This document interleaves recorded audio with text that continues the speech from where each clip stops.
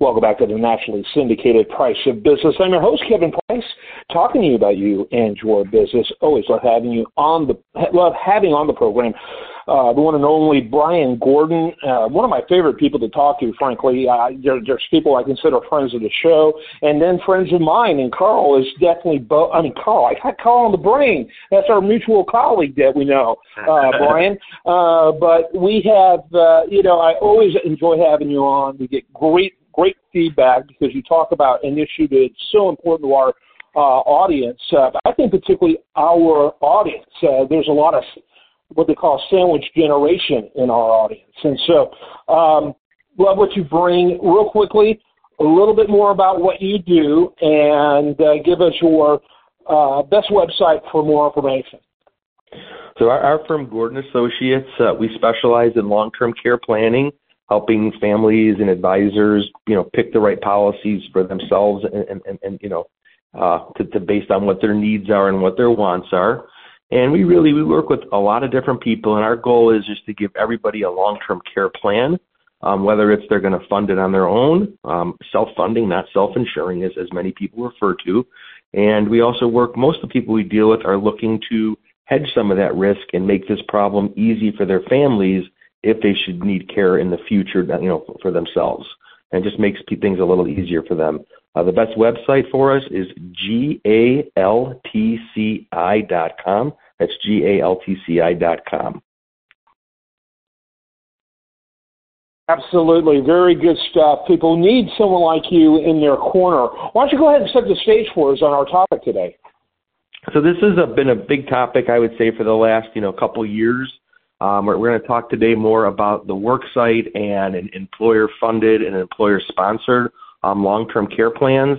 And it's something that really, we talked about this a while ago, I believe, the Washington CARES Act. That's the payroll tax that was put in the state of Washington and implemented, last July.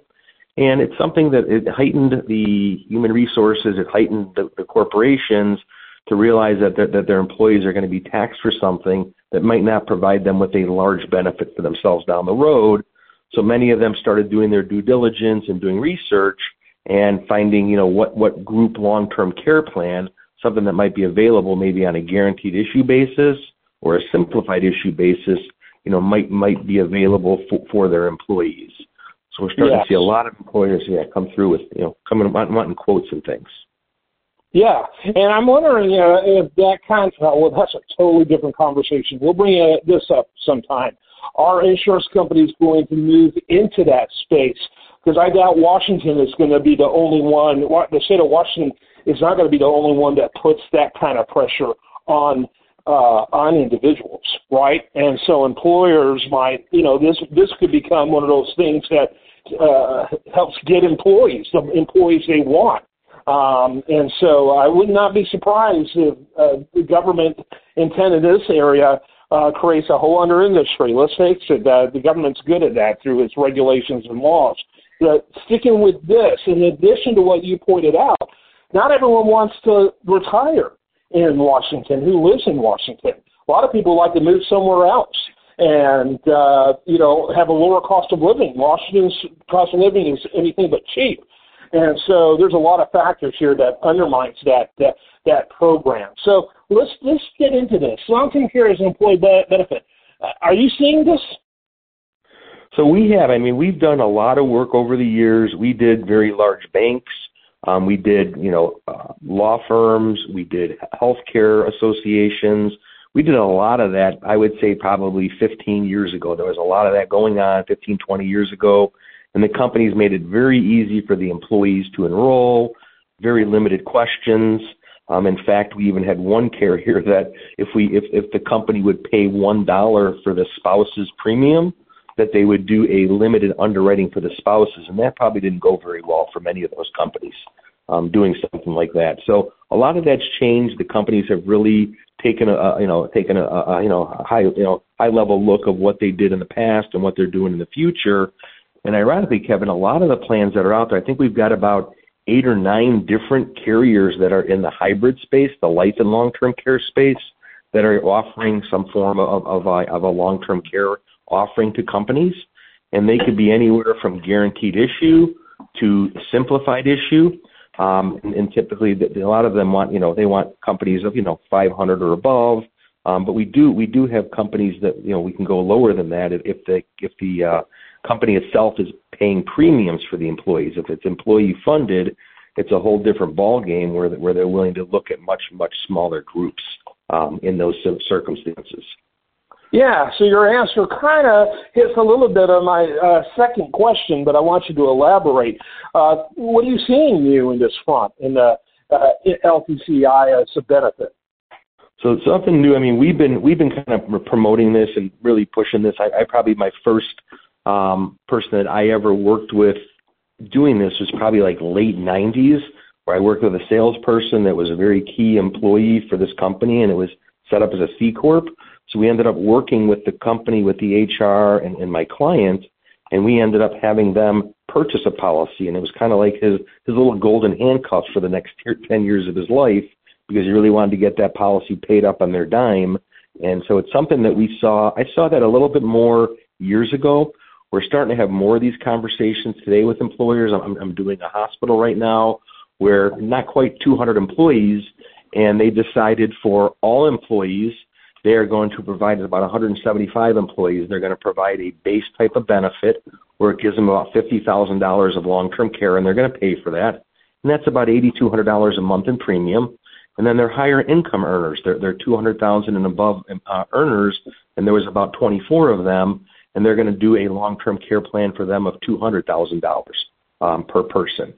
And so this company, they see it from the firing lines, being a healthcare company. They see what's going on. They also have seen with their employees, some of their family members who have actually struggled with care and solutions. And what really got a couple of the employers, and this employer in general, was, even though they're in healthcare, they like the idea that with this, it allows them to work with geriatric care managers. It gets them access to different people to help their families, make some decisions down the road. And what they liked about us was if they ever needed care down the road, they know that they could actually reach out to us, and we can connect them with senior living coordinators where they can find them a facility, or geriatric care managers all over the country. And so they like the resources that come with this, because I haven't met an employer yet who has not dealt with this or personally themselves, or having employees deal with caregiving issues for a loved one. Mm-hmm. Yeah, absolutely. So talk a little bit about the options out there, individual and group. Sure. So on the individual side of it, we can always do that with employers, where individual plans, we can go through full underwriting. And if we do something like that, we're going to typically want to get a feel of what that population's health looks like before we go down that path. We have individual plans. We have two of them out there today where we can offer one of them we can offer simplified underwriting. One of the traditional plans is going to require full underwriting, but they'll give some discounts for it. That's a smaller space right now in that area. We actually have, I think I mentioned, we have 8 or 9 different companies that are doing the hybrid long-term care plans. And right now I'm working with a group of about 50, and they're even willing to come down to that level as well. So we've got some group plans with some individual plans with group discounts on there, some modified underwriting, some full underwriting. And then we have the hybrid policies, which a lot of those are typically done with a little bit larger groups, but those can be anywhere from those can be guaranteed issue, but the demographics have to be have to be right for a group like that. The healthcare company I'm working with right now, they love it because I think it was about 80% women and long-term care. 84% women, and the average age is about 45. And so they liked a group like this. So they were 170 employees. And they out of 170 employees, 168 of them were eligible for guaranteed issue underwriting. So we only had 2 of them that had to answer any additional questions because of their age on that. Oh, you got to love that. Yeah, that's a game changer. It is, and what it is too is I find, and I know my industry finds this too, that if you're going to work in this space, you've got to have buy-in from the employer. If the employer is just like, we'll offer it, whatever, no big deal, we'll do it, and they're not willing to do Zoom meetings and giving people, giving the companies access to their employees, It does nobody any good. Yeah. Yeah, absolutely. You know, the next thing you know, it'll be part of a cafeteria plan, and it's one of those insurances you do not want to pre-tax for obvious reasons, and so it just fizzles out. Right. We're hoping one day we get the cafeteria, because that would make the cafeteria plan eligibility like health insurance, because it would make it a lot more attractive to not only employers too, but the employees. You know, everybody wants a way to save a little money and get some type of a tax credit if possible. And unfortunately, right now, this is not part of that. Yeah, because of the tax implications. Yeah, absolutely. Final thoughts as we wrap it up. I think that anybody who has an offering with an employer or has an offering out there should really take a look at it, especially if they have any health issues or health concerns, because this could be your one and only opportunity to get a policy like this.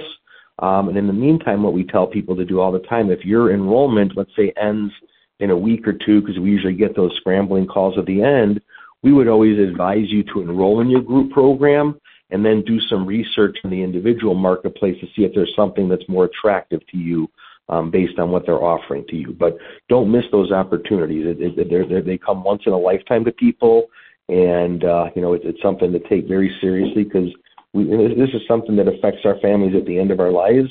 I know it's hard to think about it when we're working, but this is a major issue for families as we do grow older. Brian Gordon, awesome as always. Check out his website, galtci.com. galtci.com. That's Gordon & Associates. Thanks so much for being with us, Brian. Thanks for having me, Kevin, as always. I am Kevin Price. This is the nationally syndicated Price of Business Show.